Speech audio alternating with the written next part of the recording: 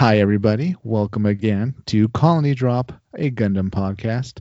My name is Isaac, and I'm here with my amazing co-pilot from the Federation. My name is Brian, and today we are going to review/discuss Mobile Suit Gundam: The Origin. What we thought, what we're surprised about, and what we did not see coming.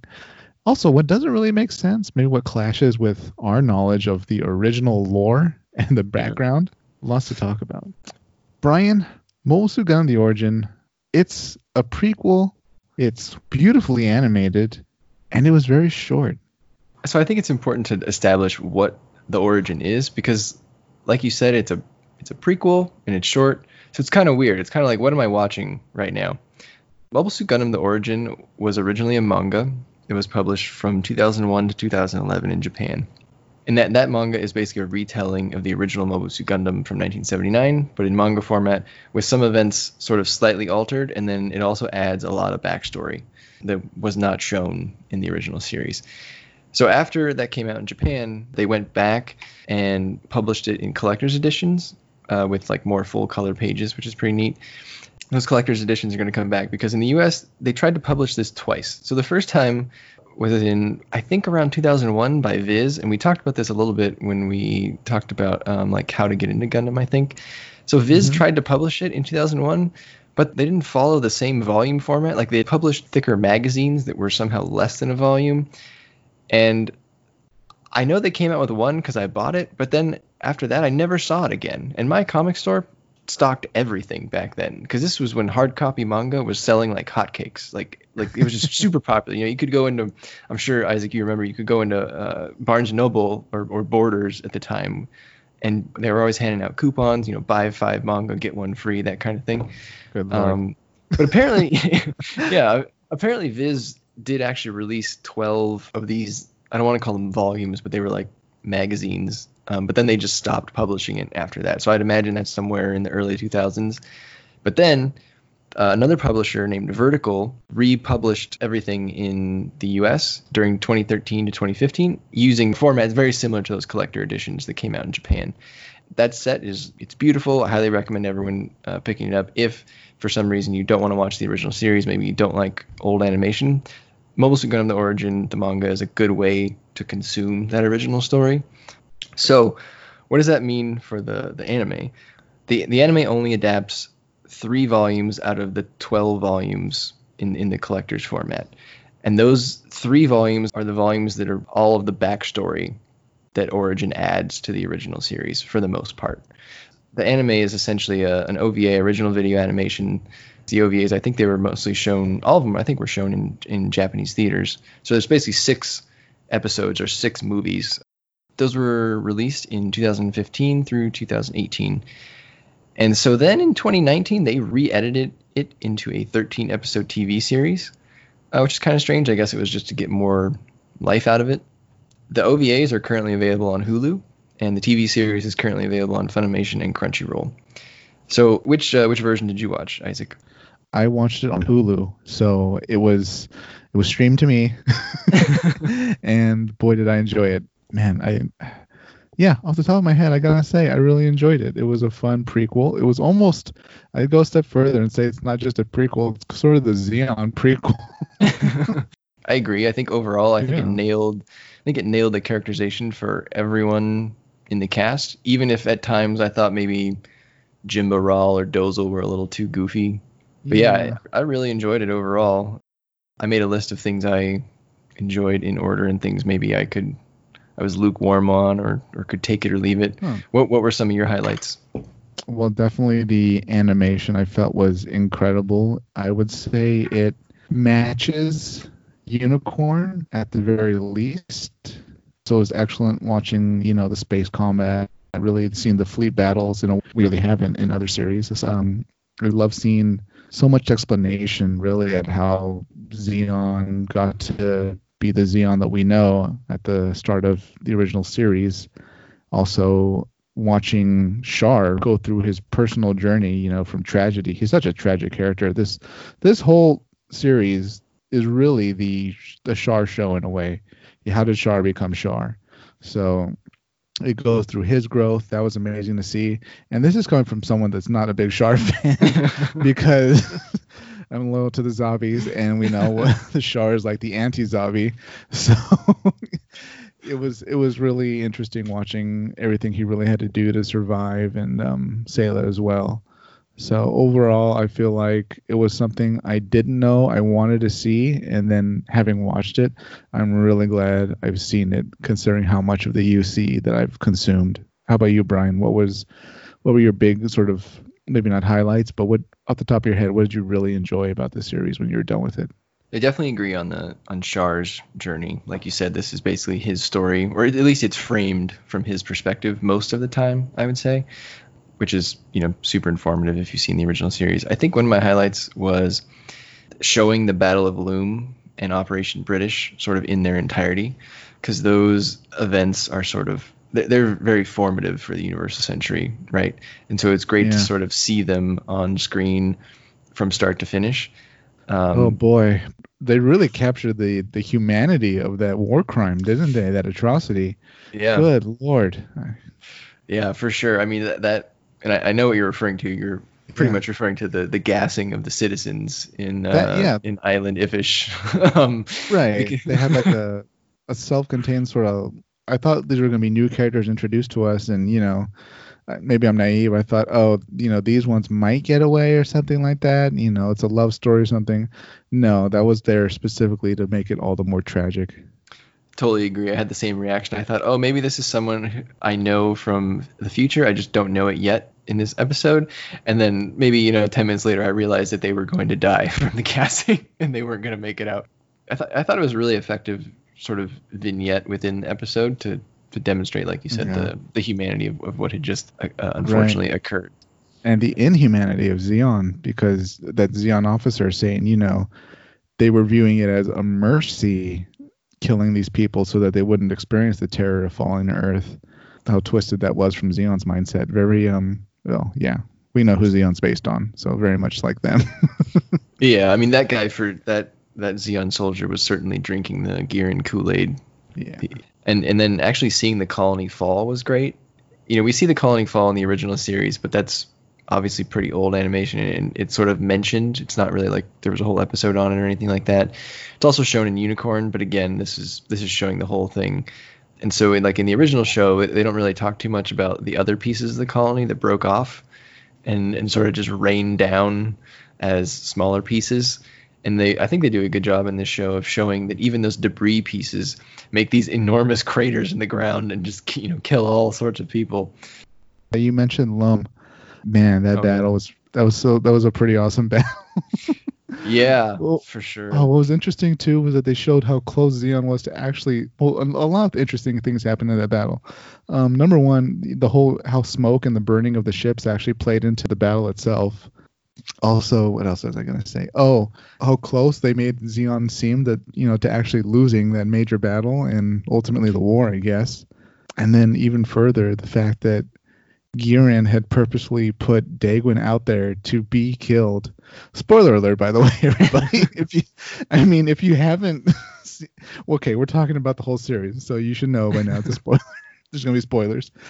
How Giran put Dagwin out there in our favorite ship, the Great Dagwin, as sort of like a last line of defense, right? The flagship was out there to sort of bolster the troops and give the fleet support. But Kycilia pointed out that, if the Federation does break through, they're going to kill Dagwin. And guess who will be inheriting the leadership? It'll be Giran. So I like that little tidbit. Yeah, that the Giran was... way back when he was really gunning for the throne. Yeah, Loom I thought was just wonderfully animated. It was just mass chaos on all sides. It was probably the best fleet battle we've seen out of Gundam, which makes sense. I mean, I guess we should say that although this is a Gundam show, there is no Gundam in it. The show is mainly capital ships, particularly on the Federation side versus mobile suits on the Zeon side. Yeah. I guess we do see the Gundam a few times on some screens, but it's not in the show moving around. So the Loom fleet battle was pretty amazing. Yeah, and then like you said, I think another highlight for me was just all the backstory on the zombies, because I thought they nailed all of them. And we do see, I think, all of them within the first episode, and the characterization is like on point right away. And it's just, I don't know, it seemed very smooth and flawless to me. You get right away, that Garen is the young schemer, Dozel's the big, he's a family guy, Cassilia is a schemer with an axe to grind, Degwin is calm and collected, Sasuro was, the he was too loud and violent for his own good. Yeah. And then that, the whole, throughout all 6 episodes, that tension between Garen and Degwin / Cassilia, it really, like you said, supports the ending to the original series. So I think it all sort of made sense in the end. I thought that was great. It was good seeing the zombie family being exactly what we thought they were going to be as they seize power. I mean, I'm not sure what Jimba or the Rawl family was thinking. I mean, the Rawl family is pretty much 2 people, right? Yeah. It's Jimba and his son. So I'm not sure what exactly happened where they thought that they could rival the zombies. Maybe the Rawl family was bigger at some point, but the zombies cut them down. But in any case, yeah, I don't blame Jimba for slowly losing a bit of his grip on reality and sanity. The situation worsened. Yeah, I mean, he was pretty losing it there at the end, but you got to give it to him. He was right about everything. So yeah, you can't argue with him. That was also another highlight for me, just sort of the backstory for Ramba Ral and Hamon Crowley, his I guess wife at some point. He was kind of the hero we needed in this story. I mean, even though this is told from the most part from Char's perspective, he's not really necessarily a normal hero, I would say. Right? He does some questionable things. A lot. Wait, we're talking about Char or Ramba? No, Char. Yeah. Oh boy, Char is. Yeah. Definitely an anti. Well, oh boy, depending on your opinion, anti-hero or anti-villain. He's anti. Yeah. My point is just that this is told from Char's perspective, but he's not necessarily. Like, I feel like Ramba was maybe the most heroic person in the story. Yeah, he never seemed to have done anything that was maybe controversial compared to Char, especially, right? Yeah, I mean, in fact, Char progressively takes more questionable actions, whereas Ramba progressively gets more heroic. He saves Casval and Artesia in the beginning, and then eventually he does, participate in the mobile suit development with Dozel, but then in the end he refuses to participate in Operation British because he doesn't like attacking a defenseless side too, and you don't see him in the Battle of Loom either because he's sort of given up at that point and cursing the zombies, back at the bar. He made a moral choice at the end to kind of stay out of it, but whereas Char maybe gets progressively more morally gray. Speaking of Char has this, if you recall, a roommate sort of classmate. Was it Leon Fernandez, right? Or Leo Fernandez? Yeah, it was Lino, I think, or something. Oh, like Lino, sorry. Yeah. Fernandez. I know who you're talking about. What did you feel about Char orchestrating that guy's death during their little, skirmish night operation? Yeah, that was one of the moments where I thought it was a very in-character Char moment of being a good manipulator. And yeah, you're right. So what I took away from it is I don't think that like Char or Casval himself really wanted to kill him, but if his plan is to work, then yeah, he needed to get rid of him. He couldn't have anyone knowing. Yeah. It just had to be done from his perspective. But yeah, that was pretty tragic from Lino's perspective because he was actually on Casval's side. He hated the zombies too, but I found that really interesting that the zombies had seized power, but if an academy student at like their main military academy, presumably the son of, I guess, people high enough to get their son into a military academy, if he can sort of in private speak out against the zombies, man, the zombies probably had less of a grip on Zeon than we should assume, That's a good point. I'm sure there were varying levels of factions that we're not aware of. I mean, Zeon Zoom Daikun dropping dead on the day he's giving the speech, it's not hard to sort of infer some foul play may have happened. And in fact, I mean, all the citizens did suspect foul play, even though maybe the zombies co-opted that narrative. and directed it at the Rawl family. But I'm sure there were segments of the population that definitely could see through that ruse and probably knew that it was the zombies all along. Probably. But there's no one else to really latch onto. Yeah, I mean, the Rawls are gone. Casval and Artesia, they disappeared to Earth or the colonies. So who's left, right? The zombies are already on the throne. Yeah, that was their plan, and they went through with it. Not to sidetrack us, but getting back to Fernandez, what did you think of him being the one to give Char like a like a lunar rugby mask? Yeah. I forgot what the name. What the sport was, like moonball or something like that. Yeah, I believe at least in the dub. So I watched this dub. So in the dub they called it lunar ball. Okay. Yeah. I don't think it's terrible. I kind of look at it as the whole thing, right? So one, you have Casval taking over Char Aznabul's identity, and he has to block his eyes somehow because they have different eye colors and people would notice. Yeah. And then later, like you said, he gets the mask from Char's friend, not necessarily his friend, but Char's friend, and it tints his vision red. There does need to be an explanation for the mask. It's not a terrible one. I don't know what a better one would be.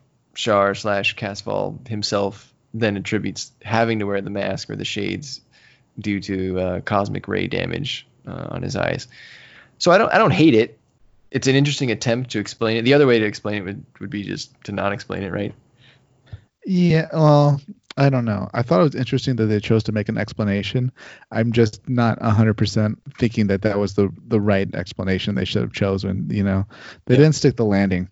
It, as far as I'm concerned, it's the equivalent of like a military officer wearing like, I don't know, a golf glove or or like, the baseball helmet with like, the one side of the cheek is protected, just because, I got this and it was a gift or something, I wear this from now on. It's like, no, that really wouldn't work in, I guess, a military, but I don't know. They could have done it better. Like, it's a mask he wore because, he claims he was, he got facial burns during that rebellion strike against the Federation garrison or something like that. But it is what it is. Yeah. I mean, maybe here's the change I think I would make.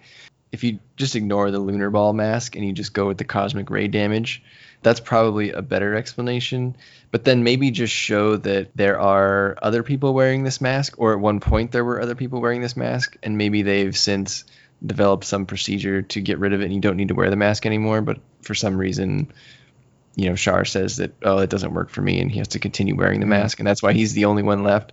But that way, if at least it's like a mask for a medical reason, people would probably ask less questions than if it was a lunar ball mask. I mean, you don't go to the gym, put on your lunar ball mask, and then leave, and you don't wear it the rest of the day, right? So, yeah, that was a much better explanation. I like your idea so much more because that really lays down some more world building as far as space being sort of a dangerous place, and the colonists are just sort of at the mercy of the elements out there. It's not entirely healthy for them maybe, but they're stuck there. Everyone on Earth is just living it up without having to worry about facial and eye radiation. Yeah, I feel like he did eye drops too, right, in the show, if I'm remembering correctly. He did, yes. I feel like they're doing too much with the eyes and stuff. He wears a lunar ball mask. He wears sunglasses. Does eye drops. It almost would have been easier if he did eye drops, but they changed his eye color or something like that to help him hide. But overall, not a big part of the story. It just sort of covered him in hiding more. So interesting. On a related note, I'm still not sure how I feel about Char really being someone else's name. You thought it would be something he thought up, like this was a completely made alter ego, like he thought of this as he went into Zeon? Yeah, I mean, kind of. I can't say that explanation, that plot line is poorly written, because it's not. I think it's done pretty well. Particularly, him switching places with Char is very in character when he realizes that Cassilia is trying to kill him, and he notices people following him. So that is a very like Char move to make. It's not poorly written. I don't know. I mean, we all know him as Char Aznable, and and it's not even really his name. It's someone else's Yeah. name. It's different being an alias that he adopted versus some other dude. You know, so this like really very nice Yeah. boy from this nice colony. Who happens to look just like him. Yeah, a little coincidental, but What- maybe what do that's you just think? me being weird. But yeah, What did you think about Char? Like you just said, Casval switching places with Char and getting Char killed. Do you think Casval knew that shuttle was going to blow up, or that whoever got on that seat looking like him would be dead pretty soon? Or do you think, oh, maybe they're just going to monitor him or shadow him as he goes back to wherever he's going? I definitely think that he knew that if he got on that shuttle, he was gonna die. I don't think he probably knew that the whole shuttle was going down. Yeah. Because I mean, wow, Oh Cassilia. boy. Yeah. It's like Talking you about can't overkill. like. Wouldn't it have been like easier to just have like one of the flight attendants like poison like his soda or something? Well, I mean, I think they Or you wanted have to to do take it. out the whole shuttle. I think the explanation was that they wanted plausible deniability, right? That it wasn't an assassination attempt on Edouard Mass, who someone doing some research could figure out was really Casval. So, in order to avoid that, he was just one of many. That's how I interpreted it from the show. But he definitely knew he was getting the real Char killed. I don't know that he knew he was getting everyone else killed as well. Speaking of Edouard, just going back to the sort of the beginning of the series, it was cool seeing Sayla being her little doctor, sort of Red Cross attendant, way back in the day before the whole war even started. I like that. Yeah, I thought Sayla was great in this show. I mean, Yeah. to be honest, remember we've talked a lot about the live action movie and what that could hold if maybe they casted Sayla as like a third lead. This is the version of Sayla that I think you would need for that third lead. This girl that's had this just one tragic thing happen to her after another. Her mom dies, Casval leaves her, then her cat dies. Yeah. and then finally Don Tiabolo. Yeah, that's right. Yeah. And then the her adopted father. Yep, and then her adopted father dies. But then at the same time, she's, like you said, she becomes this like doctor / medic. I'm not exactly sure what role she plays, but she's clearly helping out. So, but then at the same time, she's able to be this badass person with this rifle that can, when her house and all of her little town was threatened, she can start killing all the rioters if she really needed to. So I feel like that's the version of Sayla that we need in the live action movie if she's going to be in it. Yeah, I agree. At the risk of sidetracking us again, I have a confusing moment. If you remember when they're being attacked in Spain, right, in their castle, Char has to fight like a guy dressed up as a knight, like a medieval knight. Was a member of the hit squad hiding in the castle for a long time dressed up as the knight? Or did they sneak in, see like, oh, this is a castle, they have like knight armor, let me put on the armor, pick up a sword, and I'll kill everybody like this? You know what? I totally agree with you. I don't understand what that was about or why that was necessary. It seems very over the top. It was fun to watch, I guess. Here's the thing. I have not finished reading the rest of the manga. So I was wondering if maybe that was better explained in the manga and they just kind of didn't explain it in the OVA. Okay. So until I read the manga from cover to cover, I'm not going to criticize it yet. But yeah, I think if you just watch it cold, that was a little out there. Like it doesn't, the guy could have just taken the sword. He doesn't need to necessarily take the entire suit of armor, which seemed like it was very hard to move around in. Yeah, I don't know. It was ultimately his downfall. I mean, literally, no pun intended. Yeah, I wouldn't be surprised if when you read the manga, like it was just a hit squad. They all have guns. Yeah, because could like be. I would be surprised if this hit squad rolls up of like 15 guys or whatever, and like they all have machine guns, and one guy's like, "Oh look, there's a suit of armor, guys. I've always wanted to do this," and then he like just puts down his gun and like takes 20 minutes to like put on the armor. Maybe they have to help him. And then he's like, all right, I'm going to like sneak around in the shadows. If you see moving armor, it's me. Don't shoot me. I do like that you put a lot of thought into it, and Yeah, that maybe well, he had been there a very long time, and that he was like hiding out as the suit of armor. I mean, I like that you yeah. tried to explain it. So it's better than I did. My brain was just trying to piece it together. Like, okay, there's a guy in armor trying to kill them. I mean, you'd almost think if there was anybody in armor fighting that day or that night, it would be someone, protecting the castle. Like, I don't know, the loyal butler or something, right? I don't know. I thought that could have been done better, but it was clearly, I think, they were doing it to just foreshadow Shar fighting armored, sword-wielding enemies in the future. Oh, so, true. Yeah. He also the fencing duel with Amuro in Mobile Suit Gundam, so maybe part of it too. But yeah, I agree. Out of left field, I remember when they first started showing the armored guy come into the castle or whatever.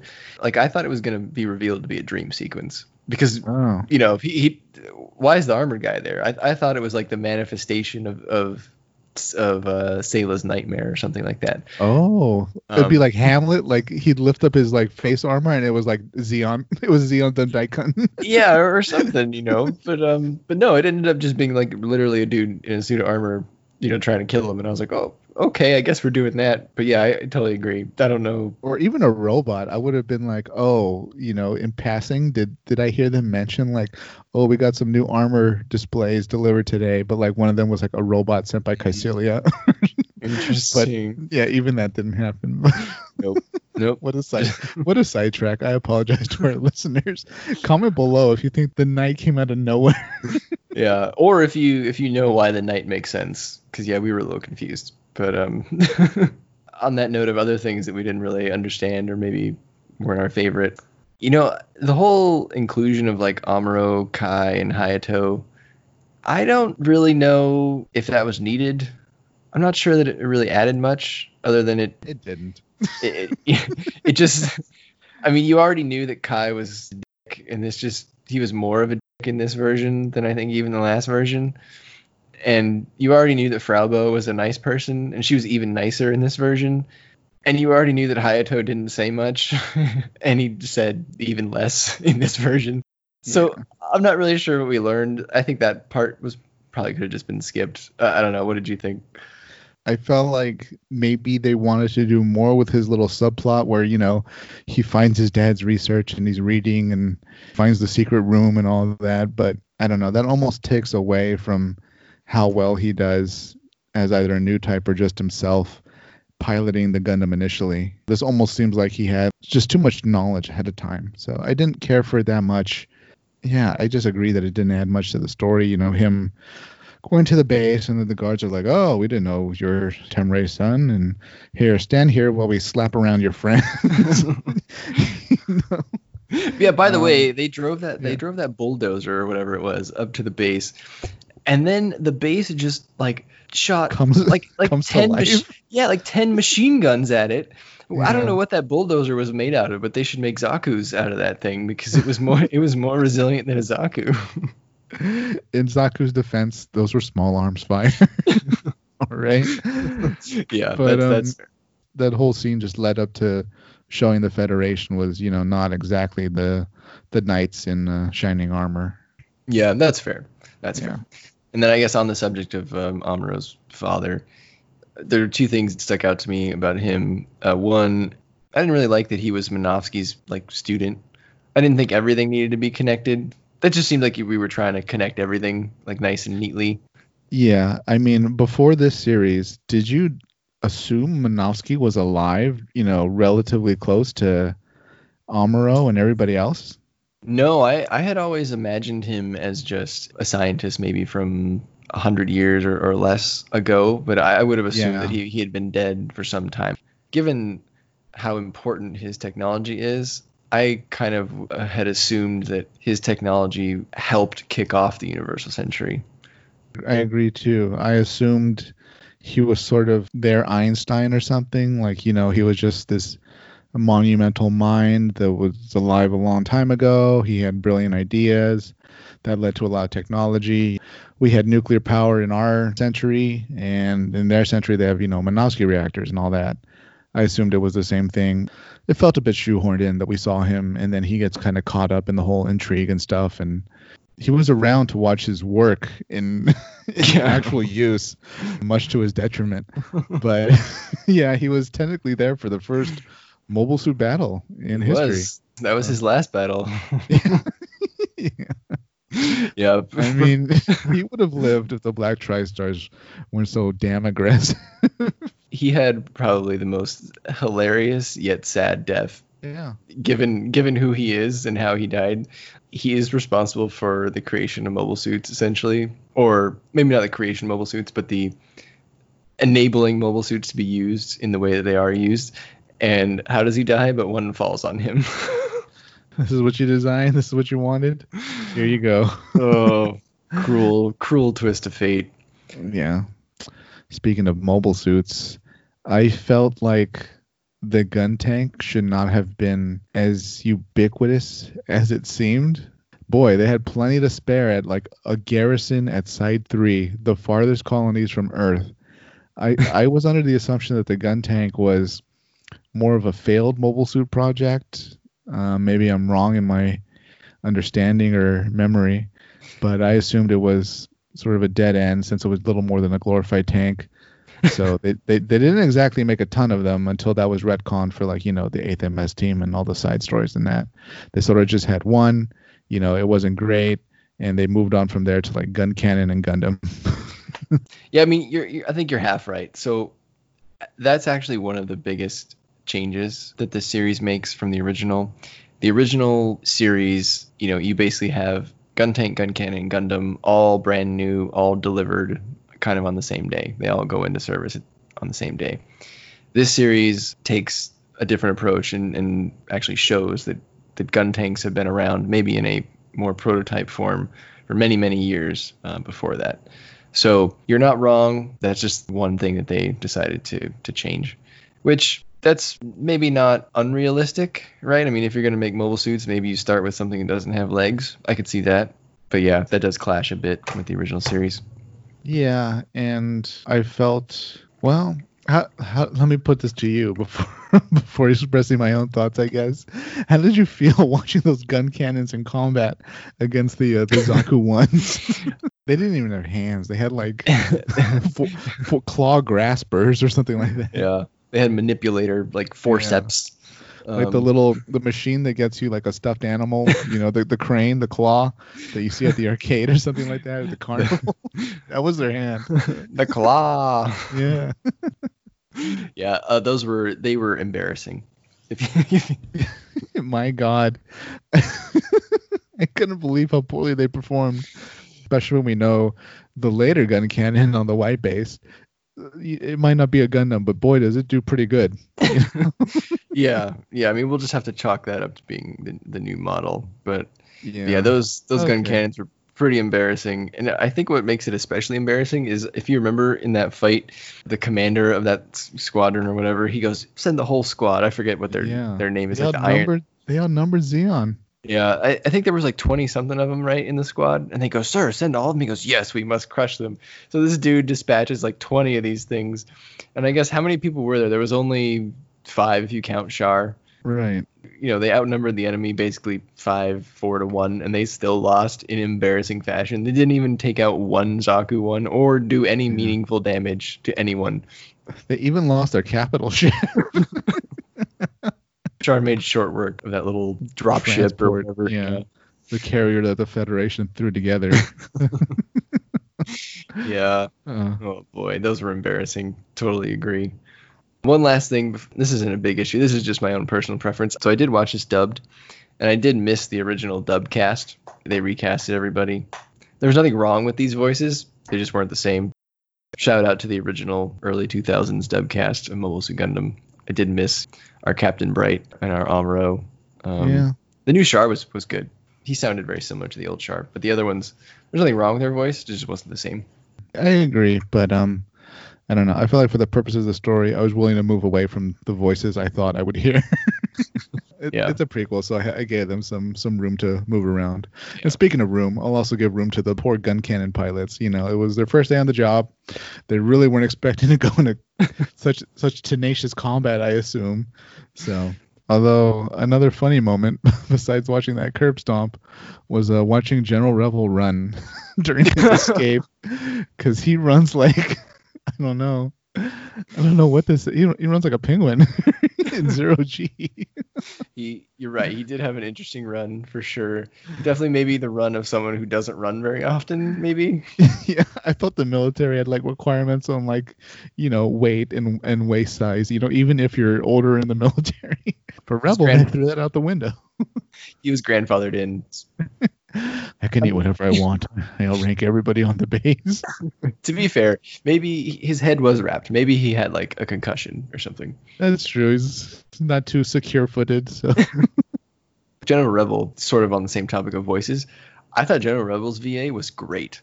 Like whoever that guy was, I loved that guy's performance. He did a fantastic job. He gave an air of authority and maturity. I thought it was great. I liked it too. It was really commanding, and just watching him and hearing him in combat was great too. You really felt like he was a pretty awesome fleet admiral. Even the intrigue and stuff with Dagwin, those were cool scenes. I had no idea I was going to see that. What exactly was Dagwin thinking would happen? That like he'd let Revel go and Revel would surrender like, unilaterally for the Federation? Yeah. Yeah, I totally agree. I think the whole intrigue between Girin, Dagwin, Cassilia, and Revel was probably my favorite part of this series from a plot perspective. Like Operation British and Loom were great visually, but I mean, you kind of know what's going to happen there. It's very straightforward, right? They're going to drop a colony. They're going to have a big fleet battle. There's nothing complicated there. But the whole interplay between those characters was amazing. And frankly, I was shocked that Revel I don't want to say betray, but he turned his back on what he had promised Dagwin. That kind of shocked me, to be honest.